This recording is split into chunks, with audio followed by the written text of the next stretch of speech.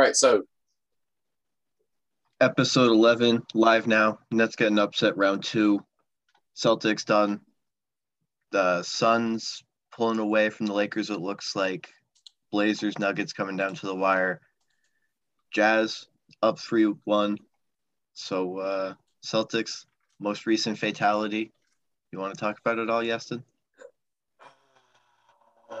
I mean, I knew that when I signed up for a pod after Game 5, in which we were missing our best center, and Kemba Walker was out, not that he really provided much support in this series. Regardless, I had a feeling that this was not going to be a fun podcast for me. But I must admit, I'm kind of proud of my guys. You know, I mean, Tatum played out of his mind the entire series. He was, he was boxed up the entire game, every game, and he came out and put on some of the most memorable playoff basketball of his career, which is really saying something because postseason Tatum has been incredible to watch the past 3 years. I'm kind of disappointed in the way things ended. Really, I mean, I always found that the Nets are probably the least entertaining super team I've ever seen. And you can count me being a little bit bitter for that. But no one wants to watch Kevin Durant, Kyrie Irving, and James Harden shoot 50 free throws a game. It's not the best basketball I've ever seen. But hey, they win, and you can't count out the fact that these guys are all capable scorers, incredible athletes, and I mean, there's no one who quite does what they do better than them, and all three of them on the same lineup is just too much for most teams to handle. I feel like a different Celtics team would have caused them a little more trouble, but not this year. I will say, however, that I'm particularly proud of my guy Marcus Smart. You know, he's my favorite, and he put through a hell of a series. Really stepped up to take on that number 2 role, which he should really never have had to be in the first place. So, yeah, you know what? I'm allowed to be a little bit bitter now that this is over, so go Bucks. Anyone who beats the Nets is good in my book, unless maybe not the 76ers, though. Maybe not them. It's okay. Well, we will watch this Wizards come back, and then maybe they can do it. Yeah, I don't know. I keep seeing comments on the internet, and I think it's just people trolling, but they're like, Wizards in 7. It's like, no. One of the best players in the league didn't play for a majority of that game, and it was 7, but like I mentioned beforehand, it was a bunch of ticky-tack fouls at the end and, free throws to extend it. So it was probably like 4 was when it was really out of the picture, and they're winning probably in 5. Yeah, it doesn't seem like Washington even wanted to win. They just happened to just keep playing, and then the buzzer sounded, and they were like, "Oh, we got to do this again. We got to cancel our plans for the weekend because we still got to work." But circling back to the Nets real quick, the blueprint is 100% there. Any team that's at full strength can, I think, beat them. They are just a disaster waiting to happen, it seems. Once this team really gets into trouble, and give Boston a ton of credit, they gave them as much as they could handle with the depletion that they were dealing with. Milwaukee is as in sync as they've ever been and at full strength. So for them, I like them to come out of round 2 over Brooklyn. Yeah, the interior defense in Milwaukee is going to, if they can stay out of foul trouble, it's going to dominate the Nets. And the Nets have to rely more or less entirely on their 3-point shooting if they're going to take them down, which fortunately for them, the Bucks weren't phenomenal against throughout the course of the season. But if you live and die by the 3, occasionally you will die by the 3.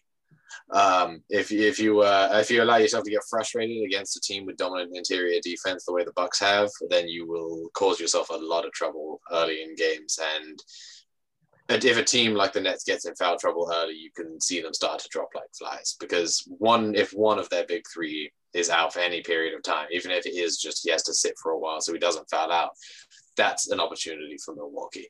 And Milwaukee has been known to capitalize on them in the past couple of years. For me, I think Milwaukee does have a slight edge, especially when you put all your eggs in one basket in terms of, going full offense and no defense. Because, I mean, while there are very few guys in the league who can at least contain Giannis, Brooklyn is far from having at least one. I mean, Bruce Brown, like, what's that really going to do, if anything? So, and if you can't start with the best player, I don't think you can really start anywhere because, it'll just, you double team and someone's wide open, triple team, two people are wide open. And that might be what it takes if they want any sort of chance. But I do think it goes to 7 because, as mentioned beforehand, when you put all your eggs in one basket, you're going to dominate some games in terms of offense. So I think a couple of games they'll just simply outscore Milwaukee, but I have to go with Milwaukee in 7. And maybe that's just me kind of preferencing who I'd want to face in the conference finals, assuming we make it out the first round and be what will likely be the Hawks. So yeah, that's my prediction. I think that we'll see a little more. Sorry. No, I just want to say, I think we'll see a little more of Claxton this series.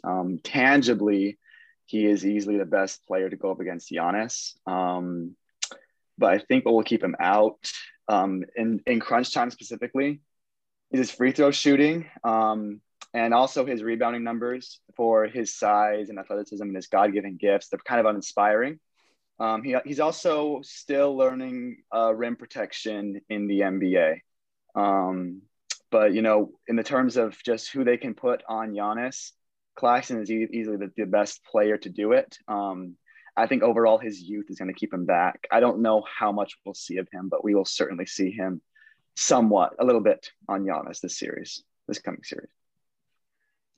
Kind of to Ethan's point, what's so interesting for Milwaukee, Giannis is a better defender than KD. Jrue Holiday is a better defender than Kyrie. And anybody on Milwaukee's bench is a better defender than James Harden. So yes, Brooklyn can beat them on the offensive end, but Brooklyn can't beat them on defense. So if 2 of the 3 can hit a shot, that's why I think Milwaukee should and does have the advantage, because for as talented as Brooklyn is on defense, like you guys said, they go all in for offense and hope that they 140 points is enough. And as long as they don't give up 141, they're fine with that. So for them, and Milwaukee, seems to me that they're one of those sneaky good defensive teams, because you never look at it, but then it's like, oh, we have Giannis who, 7 feet tall and can get anything, like a Rudy Gobert Jr. almost, if you want to put it like that, as weird enough as it is to say. So I think that Brooklyn really needs a better defensive game plan than they've had the entire season, because Milwaukee can really give them as good a fight as anybody in the league. And if you guys all remember the playoffs last year, where Giannis was the reigning defensive player of the year, and it was he was massively criticized for not taking the Heat down on the final shots of the game. Where he was never anywhere near the ball on defense. He was consistently guarding the off men, never right under the basket, never with whoever had the ball. And a reporter asked him after the game, hey, did you want to be guarding those guys in those late game situations when you lost that series? And he said, why would I? And he was crucified for that. He's the defensive player of the year. He should want the smoke. He should want these guys to come at him, because who better than the best defensive player in the NBA should be covering them in that scenario? I think he might have learned from that in this case, and we're going to see him. He'll probably get into foul trouble once or twice, especially considering the competition he's going up against. He's going up against 3 of the best guys in the league in drawing fouls. James Harden's led the league for the past 6 seasons straight in free throw attempts. Giannis is going to have learned from that series. He's been knocked out of the playoffs rather unceremoniously twice now when he was expected to win, and third time's the charm, frankly. He's going to have learned from his mistakes. He's going to be back to compete in this series. Yeah, and I think Jrue Holiday also really brings a huge presence. And while it's not really shown on paper as much, he might be a second team all defender, maybe first team, give or take. He deservingly so should be on one of those teams. And he'll have a huge task in guarding who will likely be Kyrie Irving and maybe a little bit of James Harden as well. But I think what he can produce defensively will be huge in this series, just as much as Giannis. And kind of an unknown factor off the court, Milwaukee in the 5-7 form, they have an actual fan presence. Brooklyn, you're only getting tickets if like you have nothing else to do. You can watch a Nets game and not know that it's a home playoff game. Milwaukee, you'll know it'll be loud. It's three players that have made extensive playoff runs for the better part of a decade, so they'll be used to it. But I think for Milwaukee, defending home court especially is going to be a huge reason if they're able to beat Brooklyn, why they'll wind up beating them. And then in a series that nobody wants to defend home court, which I was talking to with Deontay the other day, the Mavs and the Clippers, Game 5 tomorrow night, back in Los Angeles. It's been a couple days since I talked about this series, and it's still so weird and so unpredictable. People seem to think now that the Clippers have the advantage again because they tied it up, but they also went down 2-0, and it's the Clippers and Paul George and Kawhi. And is there any advantage in this, or is this just going to be whoever wins? Luka and Porzingis have been like Shaq and Kobe, but Luka's been Shaq and Kobe at the same time. I think he's really had a phenomenal playoffs given the fact that they have lots of people to throw at him. But this Clippers team just seems uninspiring. I feel like there's still a stigma of what happened last year in the bubble. It's giving me that team is kind of giving me 2020 Rockets vibes with Harden and Westbrook, where if I feel like they can win it all if they really wanted to, but I don't trust the team. The role players stepping up. Rondo's been a great addition. There's certain trades teams make for playoff time. Rondo was one of them. I think the Clippers certainly have a chance to beat the Jazz if that's how it plays out. The Jazz don't match up well against athletic forwards, and they have two of the better ones in the league.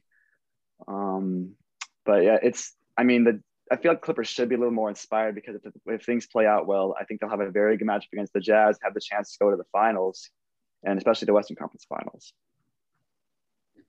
Well, I'll say the opposite, and I think that it really comes down to the best player on the court and how much that best player can produce, especially towards the end of the game, since these games will likely be close, and I think that's Luka Doncic, no matter how much he carries. And Clippers have practically thrown everything at him. They've thrown Rondo, they've even thrown Kawhi at him, and he still gets it done. And even with Porzingis becoming more and more passive, like by the second, I mean, the guy barely rebounds, and all he does is just quick trigger threes that, go in at a below average clip. But I'm taking the Mavericks on this one.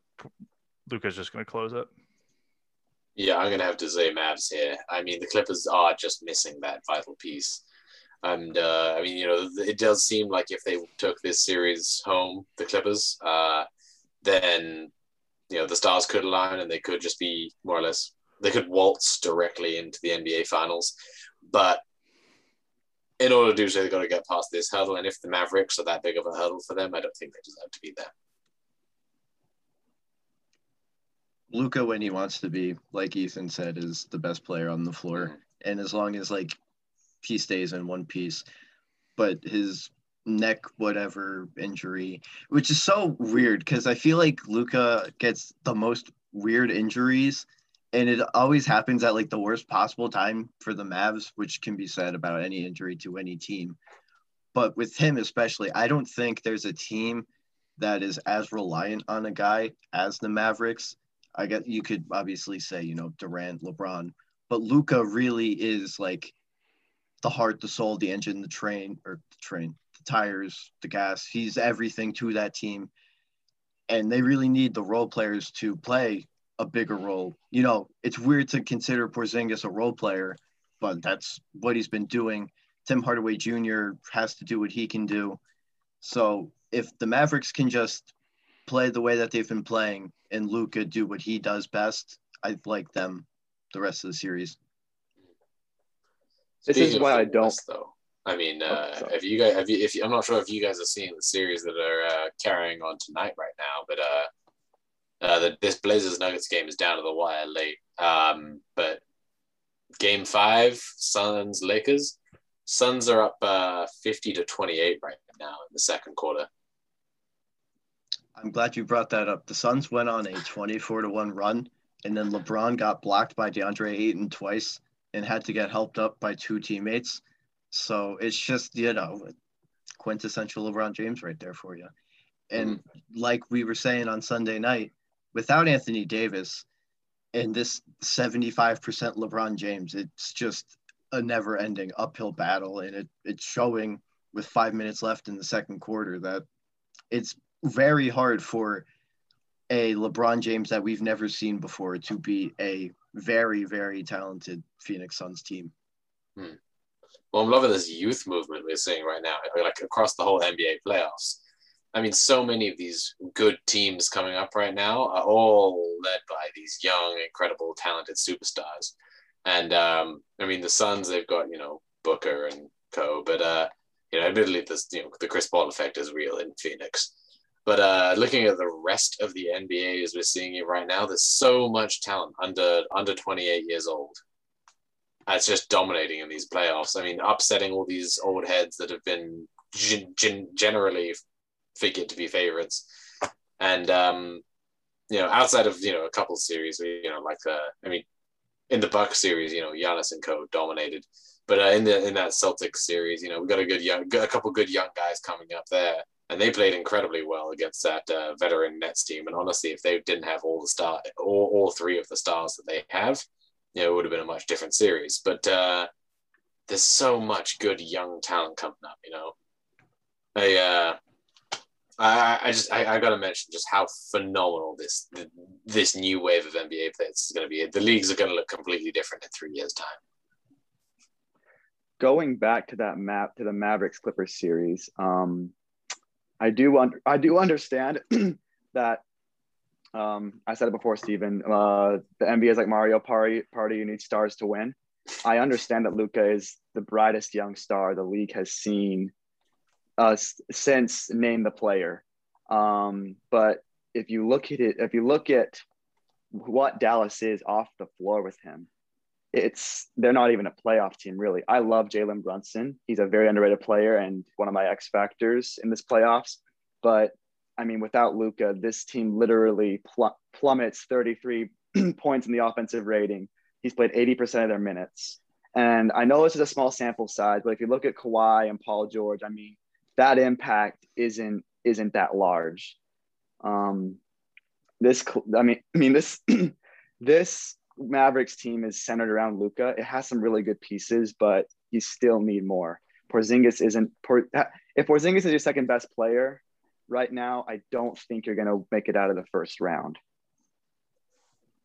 Well, you kind of answered your own question or your own point when you said he plays 80% of the minutes, and that's probably only going to go up once he's more healthy. So that's something I'm not really concerned about. Yeah, he's great, and I'm sure he's been carrying them for 2 games. Yes, I just don't think that's like, what is he off the floor? What is it this Dallas team off the floor? I think the most telling part of a team is take the best player off the floor. That's why the Jazz are so good. If you take Donovan off the floor, take Rudy off the floor, this team is still really good. You take LeBron off the Lakers, and obviously they're struggling. You take Luka off the Mavericks, this team is not even a playoff team. He is great. And if he can carry this Mavericks team, I would be surprised. And I would love for him to prove me wrong. I would. But just as an overall team, I understand that Luka is the brightest young star since LeBron, MJ, name it. But this team isn't as talented or as good as the Clippers team, this overall supporting cast. I do think the biggest thing with the Clippers, though, even though it's not a stat, if you will, they just don't know what to do, it seems, at times without more so Kawhi, because when Paul George is there, he kind of has a pretty concrete role. But without Kawhi, they just seem kind of stagnant on offense. It just kind of seems like they don't really know where to go with the ball a lot of the time. And then when he's there, he's obviously a pretty commanding presence on the floor for them. But without Kawhi, it just seems they're just kind of stuck in place. And then even sometimes with Paul George, you kind of feel like they force the ball to him just so he gets his shots and he gets happy. So with them, it's like, yeah, it's great that we have both of them out there, but is it kind of hurting us? You know what I mean? Like they have decent shooters on their team, and it just seems like sometimes the two of them feel like they need to shoulder the load when they don't really need to, when they need to share the ball a little more. Yeah, and I think the biggest question for the Clippers, I talked with a good friend of mine about this after that playoff series, is that, you know, Kawhi and Paul George, they play like alphas, but, you know, they're not a vocal leader, and you can see it in their game, but they'll never say anything to show their urgency. I think that's another big reason why they traded for Rondo, is because Rondo has vocally been there. And you look back at that Raptors team with Kawhi, I mean, everyone on that team was just adamant in doing everything they can to win, like actions wise. Kawhi was almost shy to a fault in this Clippers team. I think that was a big reason. I think that's the biggest reason why this Clippers team really beat itself. I feel like the only people that can really beat this Clippers team is themselves. Ethan can probably speak to it a little better, but look at what Philadelphia did. It took them a little while to realize it, but they knew Joel Embiid was their best player overall. They knew that Ben Simmons is one of the top 5 players on defense.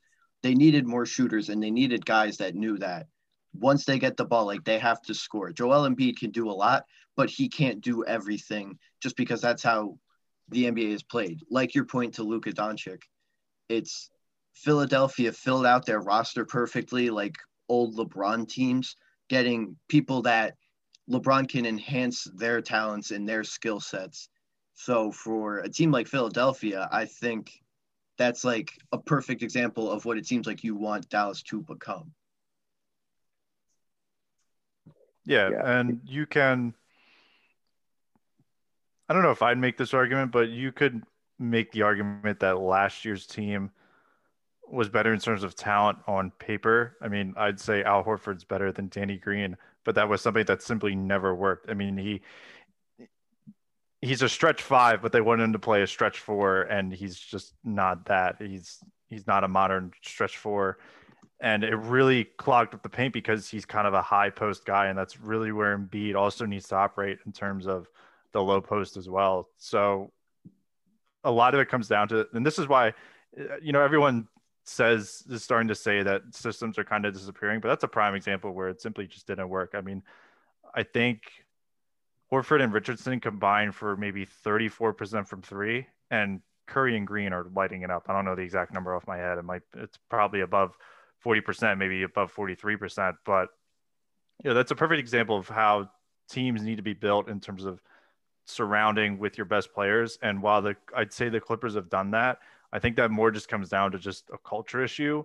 And, you know, all this stuff with Doc Rivers in terms of prioritizing his stars and giving them games off, you know, really set the tone. Even, you know, when they try to trade guys like, you know, Lou Williams and Harrell left probably for that exact reason. It simply just didn't work. I really don't think Kawhi stays after this. And I've already mentioned it, but I don't think they win this series. I think that's incredibly even-handed. Yeah, the fact is that this team's just not designed to win around the guys they have, at least not in the way that it was previously. And that's sort of how you need to run your team in the modern NBA in order to make it deep in the playoffs. And you need those guys to be healthy when they get there. This is a totally random thought, but I just realized that the Warriors have a Curry and Green, and the 76ers. Like that never dawned on me. I thought you were talking about Steph and Draymond. I was like, oh, that's weird. Like Draymond's not that good a 3-point shooter. And then I was like, oh, Danny Green and like Seth Curry. Yeah, the other Curry, you know. But credit to him, like for a long, long time, Seth Curry was the higher rated prospect coming out of college. And then he never really filled out the way you wanted him to. But now, like, he's a real 3-point threat and a very respected shooter. So for him to have to just like go through that for his whole career, and then now it's just really clicked, and he plays in a very important role for where he is now. Mm-hmm. Oh yeah, I mean, you can't really spit on his career. Seth Curry is one of those players that thinks he's a little better than he actually is, and it helps him. Mm. Kind of like Jordan Clarkson. Last year, I really think was his coming out party with the Mavericks. I think he really established himself as that fourth guy or third guy. I forget how Porzingis played that series, but when I saw that roster when I saw him go to Philly, I thought, okay, if they go to the playoff, this can be really good for Philly. And now with Embiid out, they're going to be asking for I don't know how long. They're going to be asking a little more of him. So it'll be interesting to see if he has any of that efficiency from the bubble. And the bottom line is that he fits with the team. I mean, he fits it perfectly to what kind of JJ Redick was. A little more of a ball handler, which is nice. But I mean, bottom line, he's, a lot of times the Sixers would run like a dribble handoff, like into a screen with the 2 and the 5, and literally would just pull up. And that was often what JJ Redick done. It's not as common here, but you'd still see a lot of that connection between Embiid and Curry. And, like I said, the bottom line is just that it fits and it's working. And it really doesn't matter how talented the player is objectively, just based on paper, it has to fit. I mean, I think, it just has to fit. I think in terms of a dribble handoff, in terms of Redick versus Seth Curry, I think it's a huge upgrade Seth Curry wise. Not only because I think he's in his prime right now, I would say, and Redick is, far from it, but he's also a much better ball handler, much better scorer. And you're right. I think as your fourth guy with a Simmons and an Embiid, you're going to need someone who's a great shooter statistically, and he is that. Yeah, absolutely. Speaking of great shooting, that's something the New York Knicks haven't done in what seems forever. Game 5 tomorrow back at the Garden. Marv Albert in his final season back at the Garden. I know what I think deep down in my heart, but does anybody else think that the Knicks have a chance to possibly come back? I'd love to believe in them. I think that they've been one of the best stories in the league this season. I mean, watching their return to not quite greatness, but return to goodness has been unbelievably fun to watch. And it's like as much like the Miami Heat were last year, that it's fun team with a lot of heart who you're rooting for and you want them to win it all. But quite frankly, they hit the playoffs and they were just not ready yet. They got the boost they needed from Madison Square Garden. They got a little bit more heart and soul than most of the other teams in these playoffs, but they just don't have the skill to match up. I think maybe this time next year we could be seeing a deeper run from them, but they'll need to prove that they're a lot better than they are right now. Yeah, I agree. Sorry, go on. Going into the season, the Knicks, you could questionably say that they had like one like really good player, and that was Julius Randle. But I mean, without his boom in production, there's really no Knicks team. But the one advantage that they do have, assuming they lose this series, I feel like every year there's always rumors surrounding certain players that they'll go to the Knicks just based on the market. But obviously you look at the roster and how this team is ran, and it's just terrible for the past couple of years. I feel like I'm confident that's going to change this season just simply based off of their success. And that's huge because you're going to see a lot of different players and a lot better players on this team. So next year will be extremely intriguing for the next team. But I mean, right now with guys like Reggie Bullock shooting like absolute garbage and no real playoff point guard, it's really hard to match up with this Hawks team. Yeah. Before I go on my take, I have to say, hearing Madison Square Garden erupt like that is one of the most stimulating things I've felt or heard in a while. And I wish with all my heart that they would finish the series, but I don't think so. If you look at the talent difference just between the Knicks and the Hawks, I mean, it's a big difference.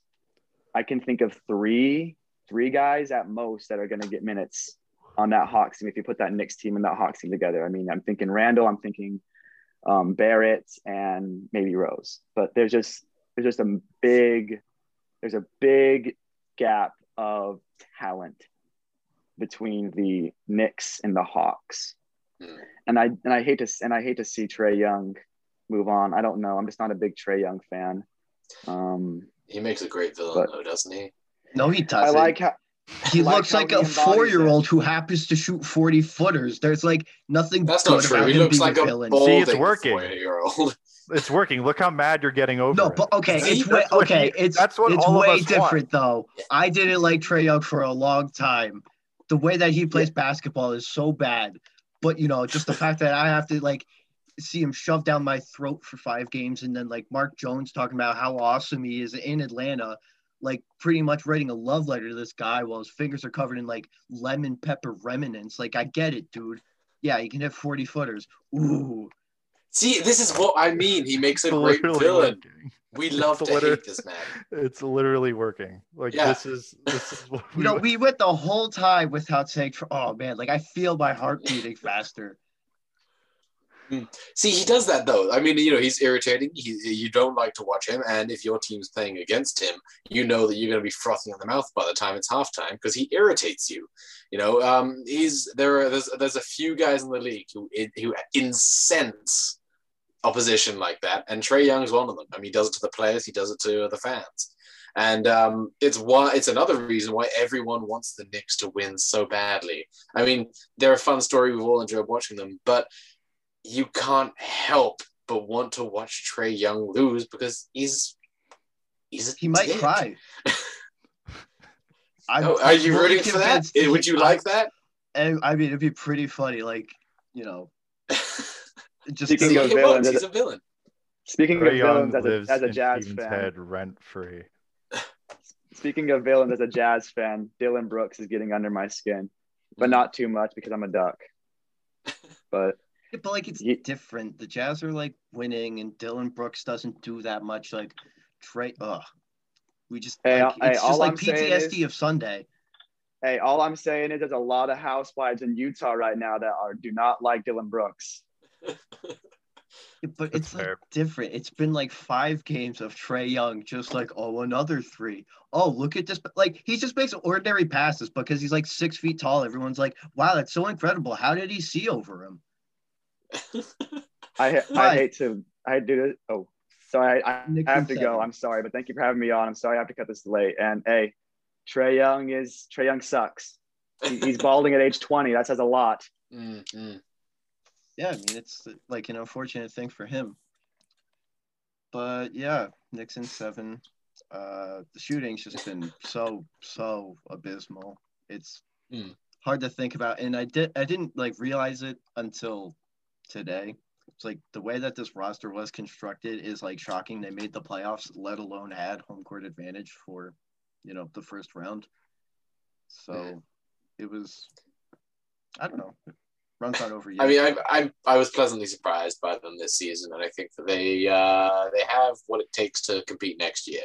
I've enjoyed rooting for them, but they've got clear holes that need to be filled. But I mean, you're right; they're a big market, and now that they're not a garbage franchise that no one wants to play for, the big market might actually help. I mean, everyone might sign with the Knicks. I mean, they made Derrick Rose look like a hero again, and I think we'll all thank them for that. Derrick Rose going to get a max contract. I'm not even mad about it. I would be furious. He deserves every single penny of it. If he's not in a New York Knicks uniform next year, I don't know what I'll do. Okay, he may have deserved it based on his career so far, but he's not going to deserve it over the next 4 years. 5 years. Know. He's telling everybody he's not the old Derrick Rose. He's the current Derrick Rose, and that deserves a max contract. I think he would rather be the old Derrick Rose. I guess it's just like him saying like, "Hey, stop comparing me to that guy. I'm not that guy anymore. I got this cool neck tattoo and like I can shoot threes now. I don't dunk, but I can do a lot of other things better." Yeah, quite frankly, I feel like a 3 is I like the huge momentum shift that a dunk used to provide is what a deep 3 does now. Dunks are great, but unless it's a post up, people don't care the same way. A deep 3 though, like you hit it from the logo, the whole stadium will be up. Yeah, that's a really good point. Or, like a 40-footer constantly. So, yeah, that's going to wrap up our show today. Kind of a Jordan flu game for me. I've had a cramp in my left leg since, I finished introducing the podcast. So I've been dealing with that. And Trae Young got under my skin. So, kind of my flu game over here. Well, thank you for putting up 40 plus. Yeah, I mean, someone's got to do it. So that is all for our show. Instagram handle is wavelengthspod at the SportsWave official SportsWave YouTube channel for full episodes. That's it. Anything else you guys wanted to add? Next Young season's lives in your season. head, rent free. Full episodes on goodies. Spotify, Apple, YouTube.